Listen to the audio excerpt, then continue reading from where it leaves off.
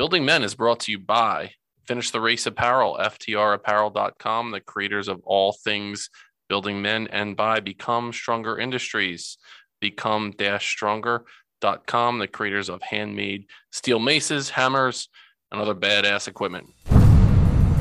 I was letting my guard down, walking down those streets that I wouldn't walk down previously. I lived there for 2 years before, and there were streets I would never go down, even in a car. And now I find myself sitting out there on those streets. It was challenging because it fractured my identity in a sense, going from #1 PhD program for sociology in the country. I left there to go to a nonprofit job that would have been coveted by, people would have wanted that job, right? And then I'm now eating at the homeless shelter. And nobody gives a fuck about any of that stuff when you get there. Nobody cares. Nobody cared what school I went to. Nobody cared that I knew Stephen Curry and all that stuff. Nobody cared. You have to figure out, who are you now? That was my big question. Who am I now that all those labels and the kind of things the crutches I've leaned on are gone? Are you ready?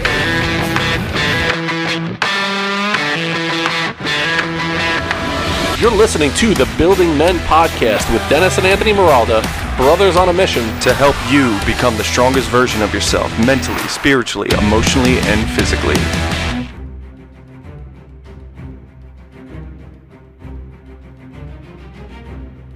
Finally, we are introducing The Foundation, a powerful online virtual community for young men in middle school and in high school who want to become the strongest versions of themselves mentally, spiritually, emotionally, and physically. Young men who see themselves as leaders in their family, in their community, in their school, and in the world. It's for young men who know that they are destined for greatness. What young men will experience in The Foundation powerful virtual community is the foundational building blocks of masculinity, improved self-confidence, expert mentorship and coaching, improved relationships, understanding and dealing with stress, deeper self-awareness, improved communication skills, improved healthy habits, some mindset work, improved clarity on career and purpose, physical fitness and nutrition guidance, and connection to a strong community.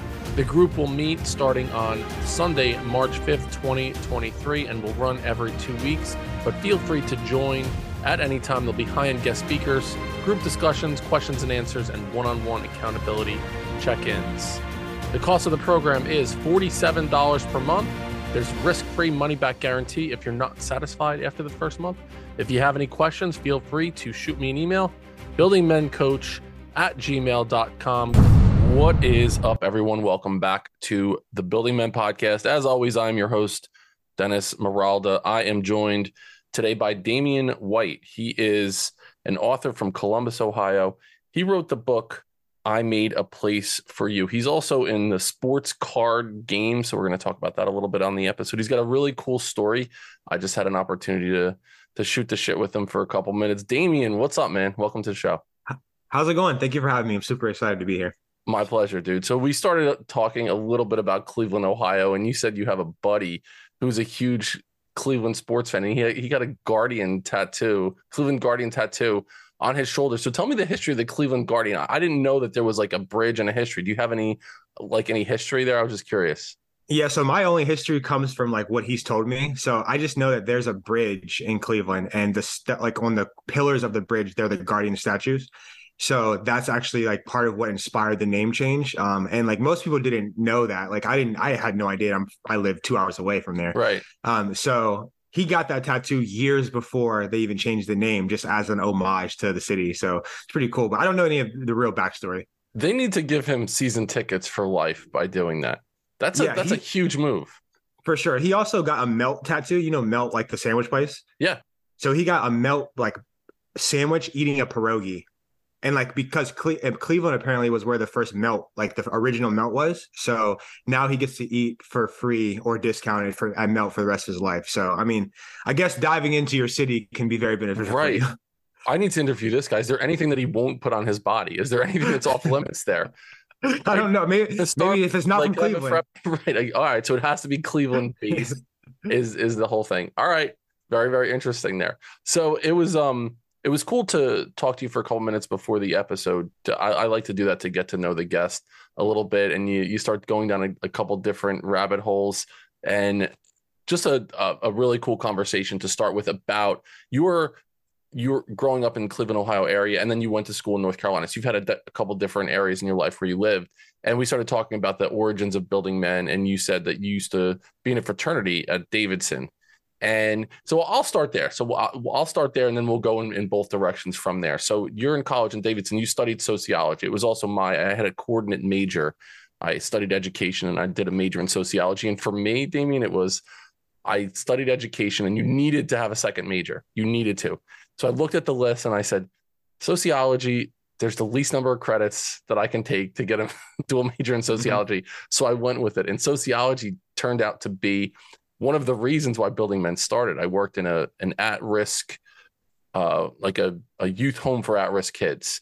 And they were there. It was really, really significant. And I thought, wow, that something needs to be done to help these kids on a larger scale, which is one of the reasons I started Building Men. So tell me about your experience taking the major of sociology. Like, what was a big life lesson that you took away from that turned your idea about society around? Absolutely. I mean, I love sociology. So, I mean, I studied it for 4 years, or, basically 4 years, 2.5 years of it as a major. And then I went to grad school actually to become a sociology professor. I was in a PhD program, and I left about 2 years into it just because I decided, like, when I saw what the professor life actually looked like in real life, kind of the veil unfurled in front of me, I was like, this isn't the future I see for myself. But I think that what sociology showed me that was super important was, like, there are micro ways to look at the world, like interactions between people, kind of like the things that are happening on the ground, and there are macro ways to look at the world. So when you zoom out and you can kind of like, how are entire communities being organized? How are movements happening? How is this, like, for instance, religion or politics, how are they like moving people? I think like being able to zoom in and out and learning the kind of like skills to do that was super critical for me, because I studied sociology and I was studying like non-resident fathers and how that impacted boys' masculinity development. So like, if your father's not there, does it affect how how your masculinity develops? And so that was kind of my research, absent fathers. And I felt like I was studying my own life, and I think that was the coolest part. It was also the double-edged sword, because you realize that whenever you study anything, that paper's always in with like, there's more research to be done, like the limitations of it. And so like, I also found that in my life, like I wasn't getting the answers from my papers or reading that were going to necessarily fix all the problems in my life, but I was gaining insights. And I think that just knowing that helped me like want to keep pursuing sociology. I love that. And I mean, going down the professor route, it sounds glamorous, but then you have to buy like a tweed jacket, and it's the whole look has got to change. It's a whole different thing. And then happy hour is like you talking about your work with a bunch of other people who want to just wait for you to finish so they can talk about their work. Right. And it's like, that's every place you go with this group of people. And I just found it was kind of empty for me, I was missing out on like the creative aspect of my life. There was no like writing papers for grad school and for like publishing, grad school is publish or perish typically in those fields, because the coveted jobs are the professor jobs. So if you're not writing papers, and like that means learning the formula, like learning how to write those papers in a way that like gets them in the journals. It's the opposite of like what I do creatively. There's there are many more strict rules and regulations sort of for how that work is done, where like I liked writing after school much better than I liked writing in school, so when I came home and I was writing my poetry or writing music or whatever I was doing, like it was way more energizing and fun for me than having to kind of like look at these papers that my professor was sending me back with all the red markups. And I'm like, the English is correct. It's just not presented the way that, it needs to be for the journal. And I had a tough time, like kind of killing my creativity to like mold myself to fit into that, field. So I found that to be another reason why I just didn't think it was for me. Just the red marking on the paper, right? Whoever decided red was going to be the color of like, okay, there's something wrong with what you just handed to me at whatever point that happened. I'm sure a lot of people are listening right now and have some PTSD around the red markings that's on the paper. If you're a teacher out there, just turn it to green, put it in a different color, use orange, something other than the red. So it's fascinating that you studied sociology in that capacity, and your idea was around the non-resident father. There's so much there. We could do several episodes just on that topic. So if you could, you said you would zoom in and out. So do first the, the zoom out on that. So non-resident fathers, like how it impacts our society as a whole. What's one or two things that you learned during that you were like, I'm going to take this and use this to be part of my mission moving forward? Yeah, so I learned one that there was just from looking at statistics. So one, you think you kind of like a lot of times we're just in our own crucible, as I like to say. We're prisoners of our own mind a lot of times. So you think you're the only person going through something. But when I started studying non-resident fatherhood, I was like looking at these stats, and there's just like thousands and thousands and thousands of kids that grow up like that, right? And so like then I was able to learn like there are patterns. So like whether it has to do with salary or like home ownership, or like the numbers were down for non-res kids that came from those families versus kids that came from nuclear families. And so learning that, like, there's one thing is to look at that data and say, okay, well, this means it's unlikely for me to be successful. But the other thing is to like try to figure it out and tease through, like, what does this actually mean? Like, is it really just, it's not just a person being there. Like, what's that person doing? And that's when you have to zoom in, right? So like, what is that extra person doing, adding to this kid's life that is transforming them in the way that they can have these successful outcomes? And so I found that to be the fascinating part. And so I got to work with a few professors on their book projects and kind of like dig into some like ethnographic data, some more like interview data, so like they were interviewing hundreds of men, asking about their work and their lives, like work-life balance and things like that. And so for me, I think that like having the most data points, right? So if you're just thinking about your story, like me, I'm just thinking about my story. Like I grew up with a single mom. My aunt and my grandma lived in my house, so I had three people there, and my brother was there, but my father wasn't, right? So I didn't technically grow up in just a single, like to me, I had to change my mind. Like the people I was reading about, they grew up with just their mom a lot of times, and there are no other adults in the household. So when I was couching that kind of like research into my own life, I just thought, okay, well, I had three people instead of two. So maybe there were some things like if it really is about that person and those things that they're doing, how do I know that I wasn't receiving some of those things from like the other women in my life, for instance? And so these are the kind of questions that like, it'll take you a year or 5 to like research that, but like fun little thought experiments to do, and ways to like take what I was learning and see like how I could make my own life better. Right. So you're taking your research and you're looking at it from the macro level. Okay, how does this impact society? The micro level, what am I seeing on an individual basis? And then taking that, how does that impact me and my view of the world? Were there any stats that you learned through that in your research that were really eye-opening to you? Like you thought one thing and then during your research, you're like, wow, it's not what I thought. It's been a while since I looked at any of that. Yeah. So I can't remember, but I do remember, like, I always thought it was interesting that, you could look at a paper from like the 70s or something, a research been published in a journal in the 70s, and like the methods used were still the same as those used in like 2013 or 12 whenever I was in grad school. And I just thought, like, a lot of things that were frustrating to me were that we're still trying to prove theories from people that were 100 years old. And so like those theories and those methods together, like you're kind of bound to those frameworks. And I felt like it showed me that the field was moving slower than real life, because like real life attitudes and people and experiences were changing, but the field of sociology is still kind of like trying to figure out if Karl Marx is right. I just found that to be challenging. I also thought like there's so many limitations on data. Like every data set was like, there are white people, Black people, Asian people, and then like other. Right. And so all the baselines are compared to the white population. Right. So like, it's always like, Asian men are more likely or less likely than white. And then like Black men are more or less likely than white men. And so I found that like no one ever turned that, like I've read this interesting study that was talking about math, right? So like when they made the baseline, like the Asian population, like the way that the sentences even sound, like Asian men are 70% more likely than white men to become this or to, and like, that's not how any of the papers read, because I think that like there's still agendas in certain fields. And so like for me, like my research wasn't race-based or anything, like it was just like fathers. Right. But I found that like no matter how hard you kind of tried to get to the meat and potatoes of the issue you're studying, you ran up against these walls that no matter what you're taught, you could be studying, religion, or I could be studying, fatherhood, but we're both going to get to the race conversation or the, the income conversation, the class conversation, they kind of naturally arise.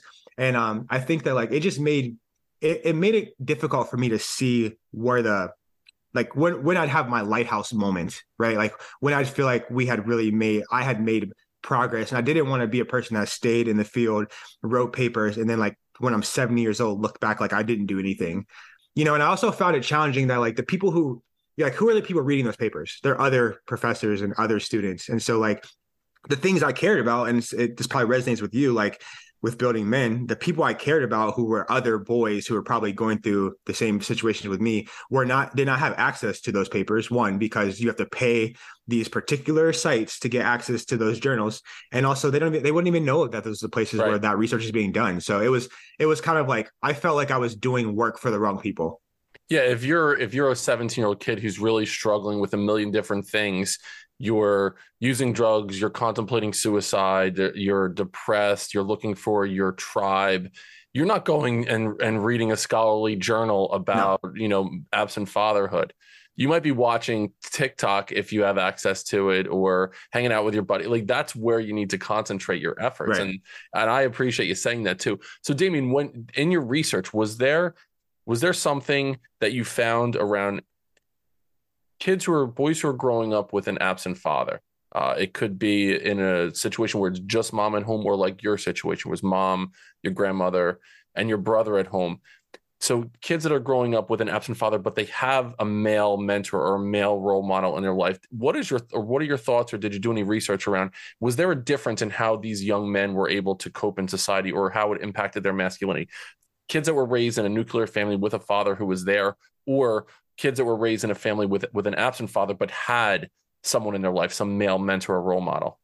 Yeah, so I didn't research that, but I did benefit from like programs. So like I was a sociology major, but I worked with a lot of social work professors, in the summertime. So I would go I did research at University of Chicago one summer with a social work professor there. And it was interesting because you could see the manifestation of what you just said in programs, right? So like there were lots of programs that were geared at this population of people. And so I knew that there was a concern, a need that was being filled there. And so like for me, that was the bridge between what I was reading and like what I wanted to see happening in real life. So I wasn't able to, like, social work's a different field. You have to get different degrees, different licenses and things like that. But I did get to go research with some social work professors, and they were running boys programs, and I got to like meet the boys and like see kind of like what was going on and watch them talk and see the activities that they were doing. So that was enlightening for me. I also worked with a group of boys in Charlotte with my fraternity, and we taught them like some computer literacy skills and like how to do stuff that they weren't learning in school on the computer, and so I think that for me personally, mentors have been vital. I've always said I just need one person. I just need one additional person to believe in the thing, and then usually you kind of have to convince yourself that you're not crazy, like I know this is right, I know this is good, and trust your gut and all that. And I think there's another point at which once you've done convincing yourself, if you can just get one person to kind of like co-sign and help you like feel like you have momentum, then like it can be transformational. And for me, that's always been the case. I've always just said that, I just need one, but I don't need everybody to like, you don't need everybody to support you. I just need to know that I have another person I can call, and they're not going to hang the phone up on me.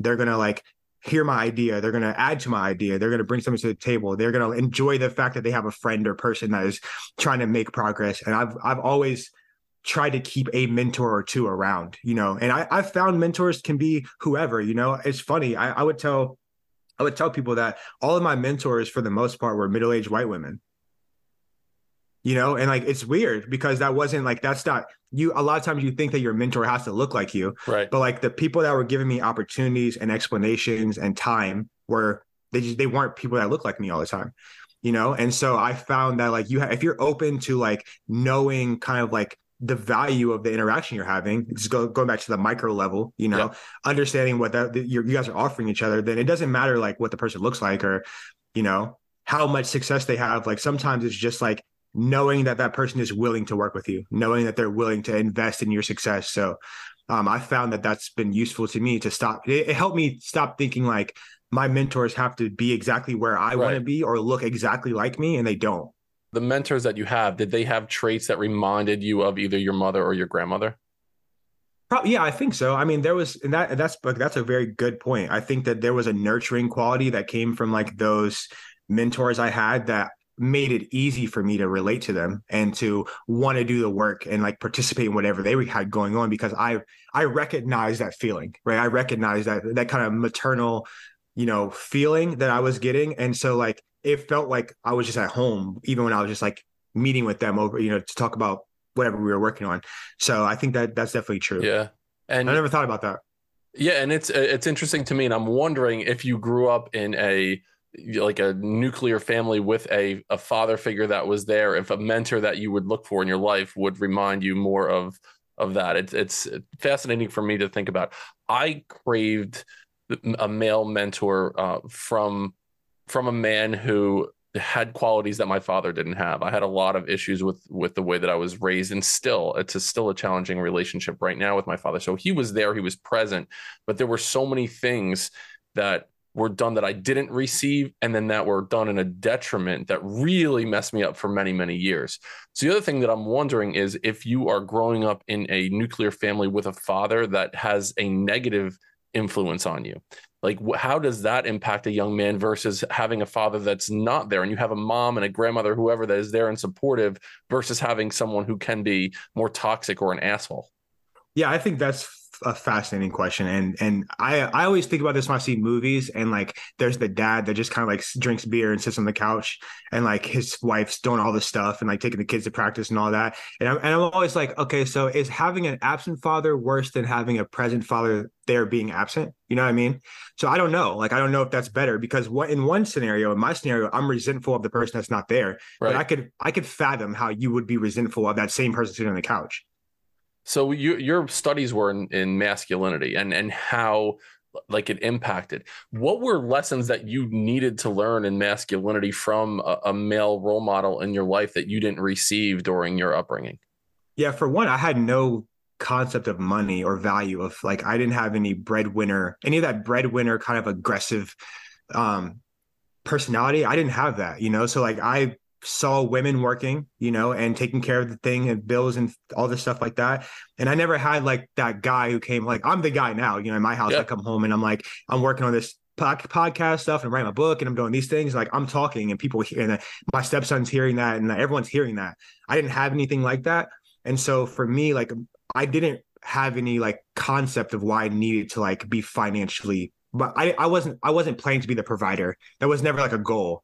Like, where in all the studies they were saying that like men's number one thing is provider, number one role is provider, and women are the caregivers. And so you're reading all these books and studies that say this, and you're like, yeah, I don't even feel an ounce of that, And so like I think part of that just came from the fact that there was no man in my house kind of like showing that like what it looks like to walk down that path and what that role looks like to undertake that, There was no guy coming home like, I pay all the bills, so I can do what I want. I never heard that, you know?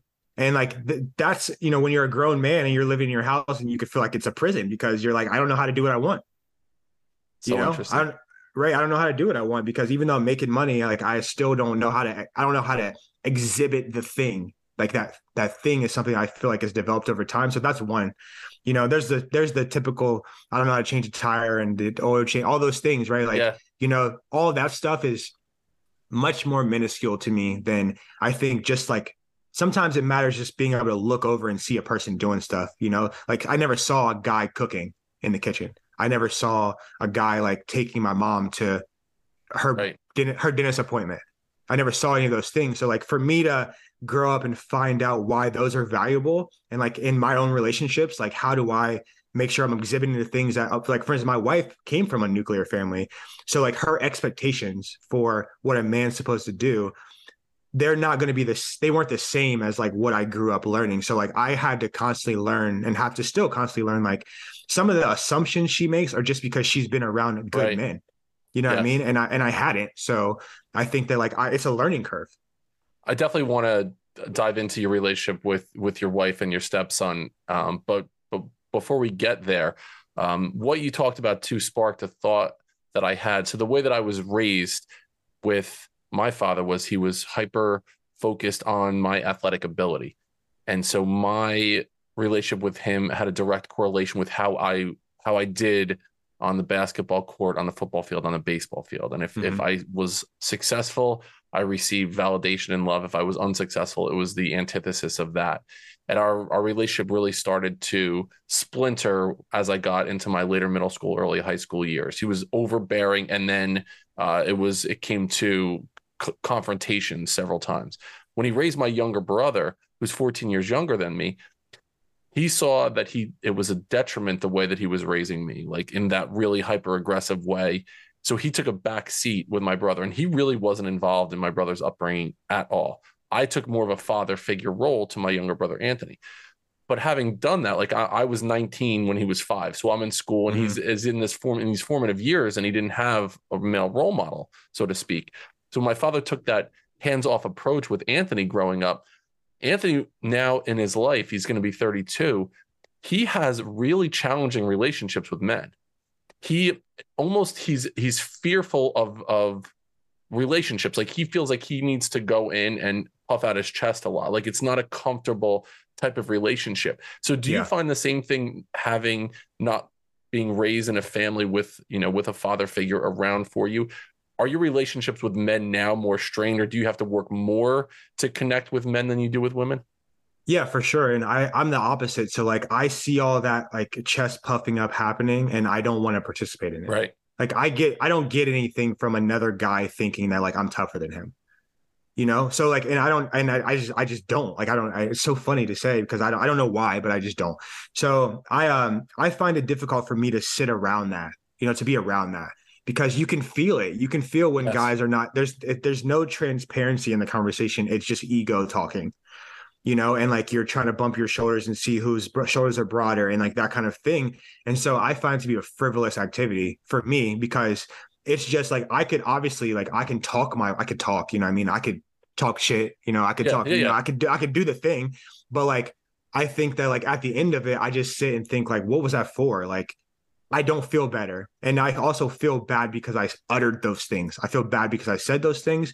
Now I've tried to make that person look dumb or little. And like, you just start to ask yourself, like, what is the point of all that? And if you ever take the time to do that, I feel like 99.9% of the time, you're going to realize it's just you trying to self-inflate your own ego and make yourself feel better. And there's so many better ways to do that. There's so many better ways to just find that inside of yourself without having to make someone else feel small.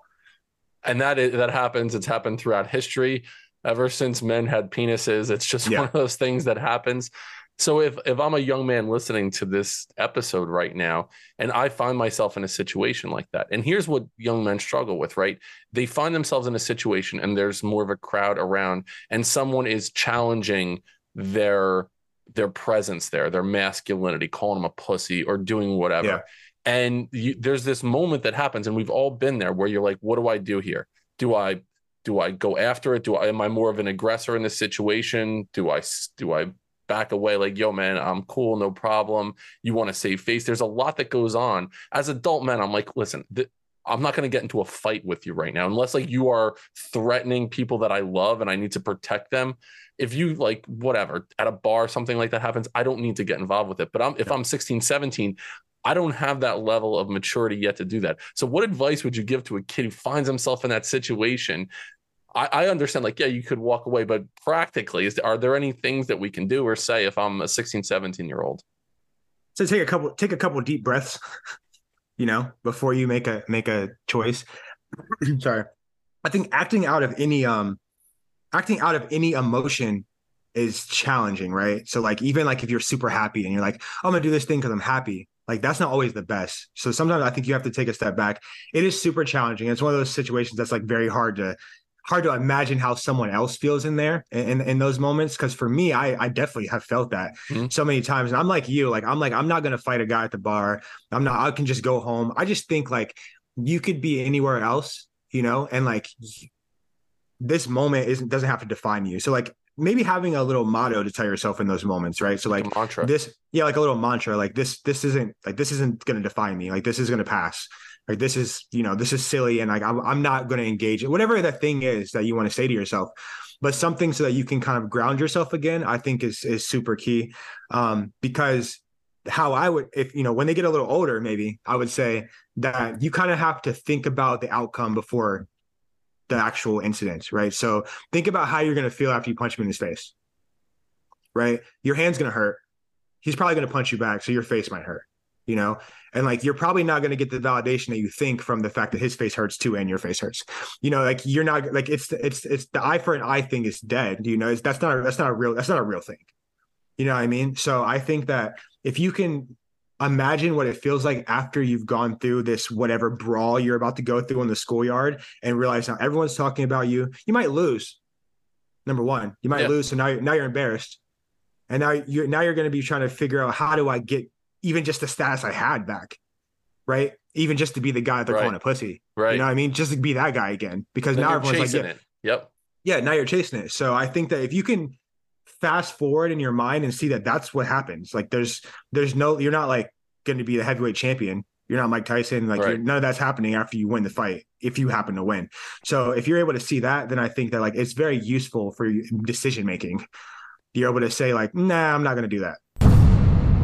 Building men of character, integrity, strength, compassion, and empathy through coaching, mentoring, professional development, facilitation, and motivational speaking is our mission here at Building Men. To work with me, information is in the show notes on our website at buildingmen.io, or you can send me an email at buildingmencoach@gmail.com. We are here to help you become the strongest version of yourself mentally, spiritually, emotionally, and physically. Now, back to the show.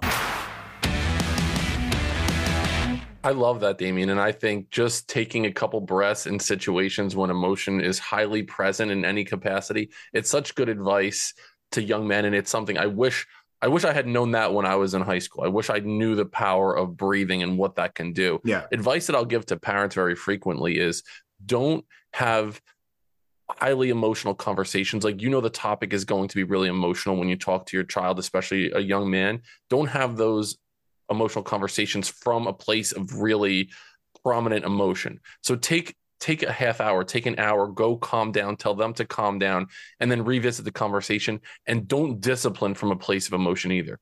They come home late and they're drunk. That's not the time to be like, you son of a bitch, and go after them. Be like, we're going to talk about this tomorrow morning. Take a couple deep breaths and then revisit the conversation, or an hour later, or whatever it is. That will do wonders for you as a parent if you're listening to that. And then if you're a young man listening to this and you're in a place of emotion, be like, can we come back to this in a half hour? I need time to take a deep breath, to calm down. The conversation will be much more productive if that happens. Yeah. And I think I'm a step parent. I don't have any kids of my own, but I think that what I've learned just in the last few years is that not to also give advice from like a place of, how I say, like the little rote area in your mind where you just say the things that you're supposed to say, like that's bad. Like the things that you heard, they're basically stereotypes, but for parents, you know what I mean? Like, not speaking from that place either. So like, sure, if my kid is caught doing something bad, like I can tell him the standard speech that like is in the parent handbook, or I can be like, what is the thing I really want him to know? Okay, he got suspended and he got his phone taken away. Okay, well, I want you to know that this is a micro lesson in life. So if you go do something like that in real life and you go to jail, they're also going to take your phone away. They're also going to take your stuff away. You're going to have these same feelings, and there's not going to be your mom that you're complaining to trying to get your phone away. It's going to be a CO or a guard who doesn't give a fuck about you at all. He doesn't care. So if you can't see, like for me, instead of telling him like that's bad, I'm saying I want you to see the lesson in this. Like, it's annoying and frustrating right now because you don't have your phone, but this is supposed to be teaching you that like it's a reminder that your actions have consequences. Yeah. And sometimes those reminders come in ways that are annoying and frustrating, but like this moment is less frustrating than when you're sitting in a cell for 6 months or a year for something that like was just a quick decision, the same way you did something in school. Yep. Yeah, that quick decision that could have enormous ripple effects on your life. So, Damien, I want to revisit the conversation. You had mentioned you are the stepfather of a 16-year-old son right now, and so your wife came from a nuclear family, had that positive male role model in her life, and you came from a family where that was not the case. So, coming from the juxtaposition of what was going on there was a pretty vast one. So, when you were first, getting together with your wife and deciding, okay, we're going to make this more of a union before you got married, did you have intentional conversations around those ideas? Like, this is the shit that I'm coming with. She could say, this is the shit that I'm coming with. Let's be intentional about our relationship, and then also about how we want to raise this young man. Yeah, we had those. I think it mostly came out in just us sharing our insecurities. Like she was before she was married previously, and she was a stay-at-home mom, and so I imagine that, right? A stay-at-home mom. I'm looking at that coming from a family that had 3 working women in the house. So like her value system of what's like the things that like were her achievements, kind of like how we get a raise or a bonus or something, were like things that had to do with the kids. And so like that doesn't translate to me. It didn't translate to me immediately because I didn't work in that framework. So we had to kind of talk about that. So like my expectations were that I had always seen women working. So like I didn't plan on having a stay-at-home wife. Right. Not that I think anything's wrong with that, but like my concept of like family was just that women were also bringing things to the table because that's what I saw. And then I just kind of liked the idea that we would both be doing that, not to say that if we ever get to a point where like she doesn't have to work, then I could fulfill that thing too. But I think that like for me initially, it was super important not to give her the impression that I was going to like sweep her off her feet and tell her that she could stay home and like be a stay-at-home wife and all those things. That just wasn't the case because I didn't have that foundation or backbone. I didn't know what that meant for myself. Right. I knew it would breed resentment because I would feel like I was on an island, Right. And I had to express that to her in the beginning so that we could kind of understand each other better. And for her, it was like, she didn't like some of the aspects of being a stay-at-home wife, like, or stay-at-home mom. She didn't have her own money. She couldn't go buy stuff when she wanted to. She didn't have the freedom to just be like, hey, I want to go to the nail store and buy a whole bunch of stuff. She had to get it approved through the bank of her ex. Right. Yeah. Right. So like that's that is a big shift for her too. Because now I'm like, I'm the complete opposite. I'm like, I don't care what you buy. Like if you go to work and you want to spend $100 at the nail store or do that, she does nails on the side. So if you want to do that, that's fine. Like I'm not going through the statements and like checking and asking you about it. But that was an adjustment for her too, because in her past marriage, she had to like ask for stuff basically. Wow. And so us coming together was just us trying to figure out like, what does that look like for us? And also her dad was just financially stable. So she was used to seeing a man who, if her mom needed X, Y, and Z, he could provide that. All the bills are always paid. He always had savings. She always had this. There was never a moment where like kids need shoes, can't buy shoes, and they immigrated from Mexico and like he built his life here. So like his whole kind of like identity was provider, breadwinner. Mm-hmm. So even meeting him, like I didn't have the best job when I first met him. So like even that was like, and he was like an engineer, So like for me, trying to like bridge that gap was tough because like I need you to see the other stuff besides the kind of labels that you're used to like checking off to see if the guy is up to par. And he's this guy who's ultra successful and he's never had to worry about money. And you're like, I'm a sociology major and I'm a poet. And he's like, are you fucking kidding me? You want to marry my daughter? You want to be with my daughter, right? Like that's how that generation. That's how I hear that. That's how I heard it in my mind. Yes. It didn't come out like that in real life, but that's what I expected. I expected I was going to go over there and like ask to marry her, and he's going to be like, "Fuck out of here." Right? Exactly. All right. So you're coming from this spot where the women in your life they were going out and working, where in her life that was not the case. So being able to come and have those conversations, and the point being, it's being intentional about your insecurities. And one of the things that we really believe in here in Building Men is like, it's the balance between strength and vulnerability, to be open and honest about. Like, these are the things that I'm really worried about right now, because if you're not open and honest with your partner about those things, they come out in a negative way. You stuff them down and you medicate or you buffer with drinking, with drugs, with whatever, with porn or another way.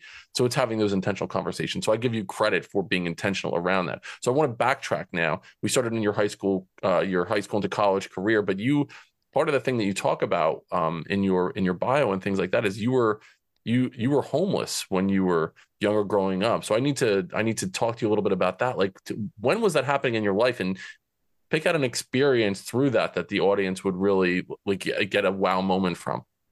Yeah, for sure. So I was homeless twice, once in 2014 and again in 2017. The second time was more substantial. I was in San Francisco. I had lost my job and I was reluctant to go back home. So I guess the story I'll tell is that I was partially homeless by choice and by circumstance, right? So like I lost my job and I could have gone home, but I had built up so much resentment for home because it was the place that I was trying to escape. I wanted to have my own stuff. I wanted to have my own independence. I wanted to be Yeah. perceived as a person that was taking care of business and like adulting, you know? And so like to concede that, to say like, hey, I'm not doing all those things. I'm gonna go back and live on my mom's couch in her spare room, and like I'm gonna drive her car, and like I'm gonna have to ask if Yeah. someone could buy me a phone again, and I'm gonna Yep. try to restart my life. Was a very challenging back against the wall moment for me, and so I just ended up staying there for 3 months. You know, I was eating at the homeless shelter, I was sleeping in parks, I was frolicking with the population, and so it wasn't until like I really felt like my life was in danger that I decided I know I just have to go home.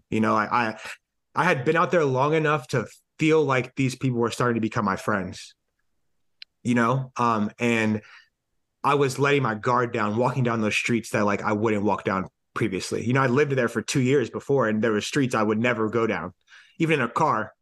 And now I find myself sitting out there on those streets, right? And so like I think that like it was challenging because it fractured my identity in a sense, going from like I was at Michigan, #1 PhD program for sociology in the country.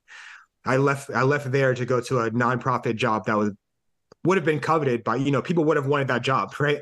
And then I'm now eating at the homeless shelter, and nobody gives a fuck about any of that stuff Right. when you get there. Nobody cares. Nobody cared what school I went to. Nobody cared that I knew Stephen Curry and all that stuff. Nobody cared, And so like you have to figure out, who are you now? That was my big question. Like, who am I now that all those labels and the kind of things the crutches I've leaned on are gone? Who is Damian White? And so I think that the last, I'd say 3 to 5 years has been me answering that question for myself. And part of the reason why I ended up writing a poetry book was to address the same thing. Just like, who am I now? And how do I make sure that those 3 months of time don't overshadow the other 30 years of my life? Because I had all these other achievements, all this other momentum, all these other great moments, but like, it's super easy to just relegate your life back to that terrible moment and think that like extrapolate into like something way bigger. And so I'm trying to avoid that, be productive, and make sure that I'm not living in regret for the rest of my life. I appreciate you going down that road with us there, and to go from your upbringing feeling like, okay, I made it, I'm in college, I'm doing these things, and then you feel like you're climbing the ladder, and all of a sudden you find yourself in the gutter, like Yeah. literally. So as a sociology major, there absolutely is a subculture of homelessness in the San Francisco area, right? So as a sociologist, what's something that you picked out or that you noticed about what was happening as you were living that life? Yeah. So one of the funny things was I learned about like a barter economy that I didn't know existed. So like people don't have money. Like none of the homeless people have money, right? So it's like, how do they get stuff? Well, they trade things. So like if I have 7 hoodies that I got from the Goodwill, and like somebody's cold, but they have shoes, I could trade a hoodie for shoes. Obviously they're trading for lots of things, you know what I mean? But that sort of system existed, and I didn't even know that. Like I assume, like you would assume based on like media, that everyone's just out robbing and stealing and killing to get things, right? That no one's trading a purse for this thing, and like it was very fascinating to me. I felt like for a while, I felt like Lewis and Clark in a sense, like I was exploring new territory because my everything in my life was transactional. You swipe your card and you get the thing. You hand them the cash and you get the thing back. But this is like, I know that, it's like if I met you in the morning, I'm like, no, he needs like a pair of shoes. So I might spend my whole day finding shoes for you, because when I give those to you, then you can give me something that I want. Right. And like, it was just fascinating. And I didn't know that, it could be dangerous, obviously, but the fact that that existed was super interesting to me, and like something I also read about in papers, not about homeless communities, but just about like other types of societies that ran on barter economies, and just knowing that like that's happening here. Was there I don't want to say like hierarchical system, but was there like a pecking order in that world? Like this guy was the man, you stay away from him, or was there anything like that was happening? Yeah, you definitely knew who the people were. I mean, you could tell some of them walk around like it. Some of them are just they're the ones who everyone's around them. As soon as the day starts and they're outside, everyone's around them. They're each street you walk down, you might see a guy like that or a couple guys like that. And you just know. You can tell when you're eating at the homeless shelter, like who's at which table, and like there's those guys that have the bravado. There's the guys that know. You could just tell. There are guys that still have stuff, jewelry and things like that, and like those, and you're not sure how they got all of it or like where it came from, but like you just know that like even in that world, that materialism still mattered in a sense. Like that guy had stuff that people wanted, and like, or he knew how to get it, or he just like he knew people, or he'd been there long enough. He'd been in the city for 30 years, and like you could just tell. So I knew who some of the major players were. I was around some of them, and it was just like anything else. It's like being at work and knowing who the boss is. Yeah. Like you just know that's not the guy to be like really rude to or extra aggressive with. You should probably not talk over him. You should probably listen. And you should probably be very quiet when like he's doing his business over there. You know what I mean? Like you just get the sense. So I think that that definitely exists for sure. So as a sociologist in that environment, were you doing like impromptu research around their backstories, their situations, gathering data?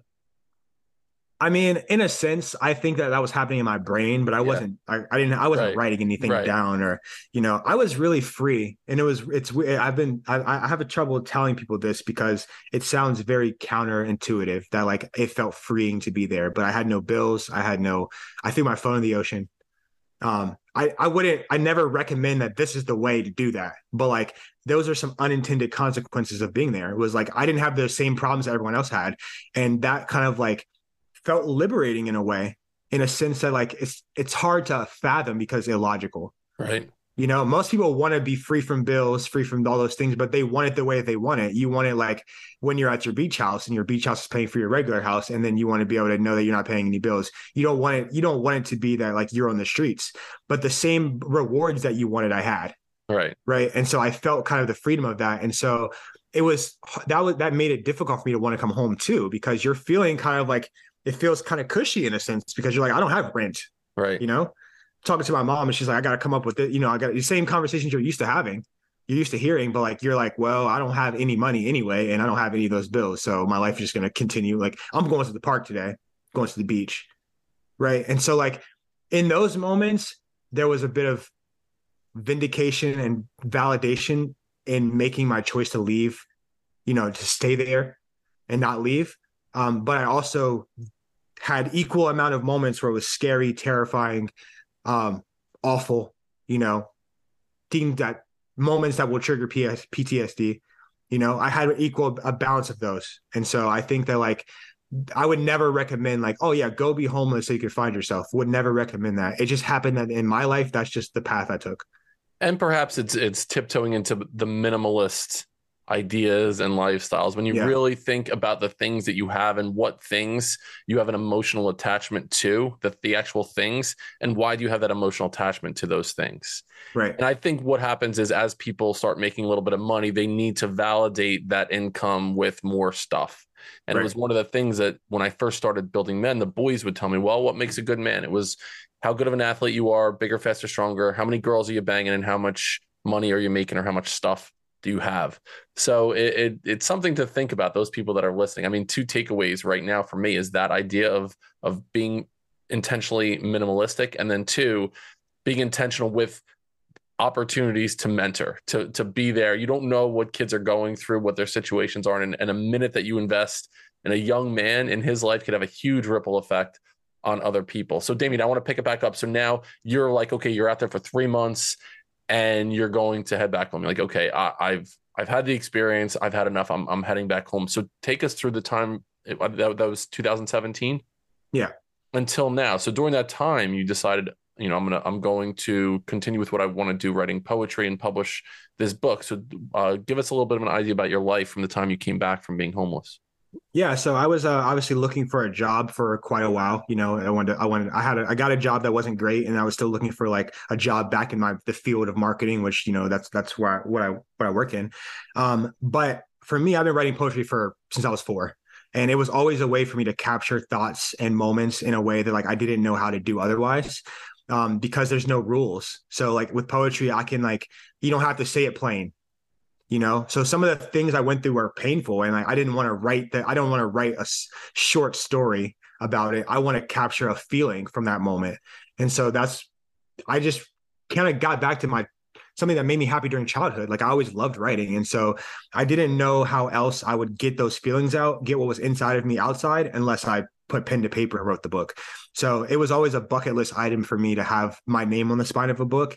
And I think that facing death several times in the street and being homeless let me know that like the book wasn't going to write itself. And if I keep playing around with life, then I wouldn't be there to write it either.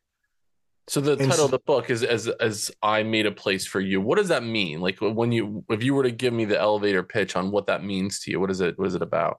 Yeah, so I basically was trying to take all the feelings, thoughts, concerns, experiences that I had from my time homeless, and make space to address them, right? So like, it's one thing to have a good friend you can call and be like, hey, bro, I'm gonna tell you all this stuff that happened. It's another thing to be at brunch and you're trying to explain to people what was going on in those tents, and like everyone's having mimosas and talking about their job and like their kids and their new puppy. And you're like, well, this guy almost died that night because he was gonna have a heart attack.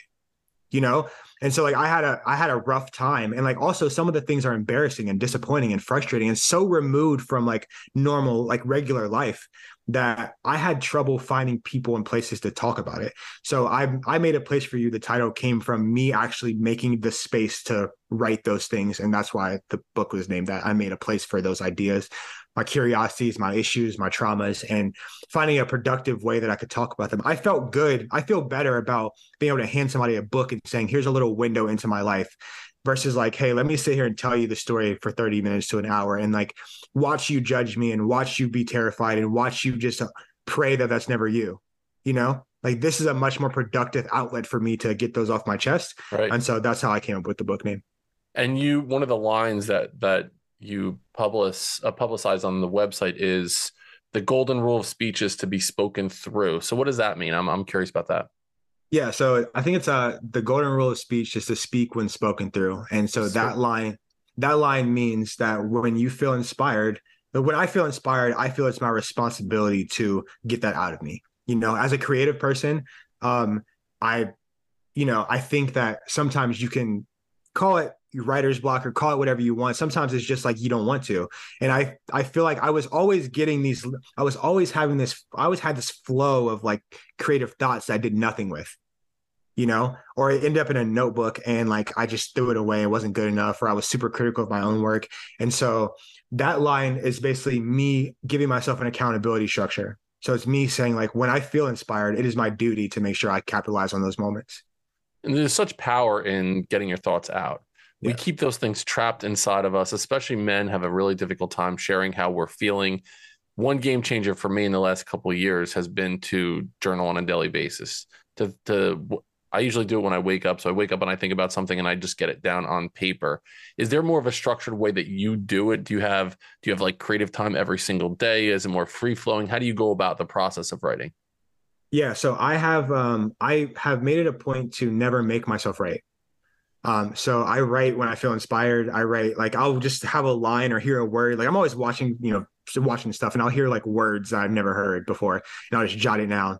And like some of them, I liked how it was used in like a TV show or something. And then like, I'll try to figure out, once I know the meaning of that word, I'm like, I could probably build a poem around that. And like, it's a way for me to like learn new words and concepts and like, all this stuff. So I kind of make it fun for me. And I only write when I feel like something is inspiring. I don't even in those moments, I don't sit and write the poem right there all the time. So it's like, it's really rare for me to actually sit down and write poetry. But when I do, sometimes I write 3 or 4 poems at once. Sometimes I write one poem, and my book kind of took there's only 25 or 24 short poems in the book. And it took a year and a half basically to like finish the whole manuscript with the illustrations and everything. But part of that time was just me not rushing myself, not rushing my process. So I want to also be able to look at my book and say, like, I remember writing that poem when I was like sad and drinking half a bottle of wine, and I can remember that versus like, I just sat and wrote that because I had to put a book out, You know, I can remember the tears on the pillow on the actual page about the poem that's about the tears on the pillow. Right. You know, and so like to me, it's like I'm trying to have a creative process that makes me feel good. And like I always say this, like I write for myself, like it's cathartic. And I'm happy, like as a first time author, I'm able to share with people. That wasn't never the goal though. The goal was always for me to get the toxicity out, right? So get that out of me. And like, if I can share that with other people in a positive way and they benefited from it, then that's great. But the kind of validation and credence came to me when I received it in my hand the first time. So I love it. And the artwork is really cool. It's yeah, it's well done, and it kind of matches the vibe that you gave us today. Last two questions. So when we were first getting to know each other, you mentioned that you went to school in Davidson in North Carolina. And you told a story that there was a time, and I asked if Steph Curry was there. You know, he played at Davidson, drafted into the NBA, and you said your first year there was his first year in the NBA. But there was a time that he was at Davidson for a month or so, and you actually were in class with him. And I said, did you talk to him? He said, yeah, I sat next to him, and you asked him a question about, is KG really that tall? And he's like, yeah, he's that tall. That was the question. So if you had an opportunity to go back and you could interview Steph Curry and you have one question to ask him after you've had your whole experience, you were homeless in the city where he was making hundreds of millions of dollars pretty much. What's a question that you would ask Curry right now? man, that is such a phenomenal question. Wow. I would ask him, wow, that's a great question. I would ask him how he was able to live up to the legacy of his father, you know, because Del Curry was also an NBA player. And I think that question would kind of give me insights, because I think that a lot of the boundaries that we have are just self-imposed mental restraints, right? And so like hearing from a person like Stephen Curry already knows his dad's I'm not sure if he's a Hall of Famer or he's an NBA legend at least. Yeah, Charlotte Hornets, great shooter, one of the greatest of all time until his son comes along. Right. And now you have to kind of like live up to that. And like for most of your life, you're basically like everything until the NBA is practice to get to the NBA so you can live up to your dad in a sense. And so like how do you overcome that kind of that mental trap? There's a trap there that's very difficult. I would ask him that, like, what are you telling yourself every day so that you can focus on what your goals are for yourself, so that by the end of all of this, you're able to be happy with what you produced and what you did, and not be looking at it by the lens of like, did I make my dad proud, or did I go above and beyond my dad? And so like, for me, that question is interesting because I don't have that same, I don't have that same desire. Like I could care less what my dad thinks about anything that I'm doing. You know what I mean? So like, no, I just want to know what it feels like to have that kind of sentiment. So that's why I would ask him. That's a deeper question than, are Shaq's feet really that big? Correct. Yes. Way different. Way different. So before I ask the last question, tell us where we can find you. How do we get in touch with you? Buy your book? Absolutely. So you can go to Damian White Writes. It's DAMIAN whitewrites.com and buy my book. Instagram at Damian K White. I think TikTok as well. Awesome. The last question, Damian, is if I'm listening to this podcast right now and I press pause at the end of the episode, and there's one thing that I can do, and by doing this one thing, it can absolutely change my life. What's one thing that I can do right now? You can remember that the people in your life might not be there forever, and you shouldn't make decisions for those people, right? So like I use this all the time. I think about, if you think back to like, if you're a high school kid, for instance, you were given this example, the kid that's being called a pussy and all this stuff. And maybe he's being called a pussy because he writes poetry. Let's just give you an example. But like when you're 30, those same kids in your school aren't going to be there. Right. And I found that like for me, that those environments and even being in a fraternity kept me from pursuing some of those things that were seen as less masculine. Right. Or like artsy, or not kind of like, just going out to the bar and picking up chicks. Yeah. And so like, don't become a prisoner of the moment, so just remember that like, if your plan is bigger than right now, then the people around you are also going to shift. And you can fathom a scenario where there will be people who are like-minded and supportive of you. And so like, don't feel like you have to impress the people around you all day long. Be yourself, be authentic, work on you. And the people will gravitate or repel, as you do that. And I think that that's super important just to know that like, those people may not be there forever. And so like, it's doing yourself a disservice to make decisions that honor those people and not yourself. Love that. Good piece of advice. It's the first time we've gotten that piece of advice. Thank you, my man. I really appreciate it. This is a good time, a cool hour. I really appreciate your authenticity, sharing your journey with us. Love to connect with you again in the future. For the Building Men audience, go one step further than you thought you could go. We'll see you next time on Building Men.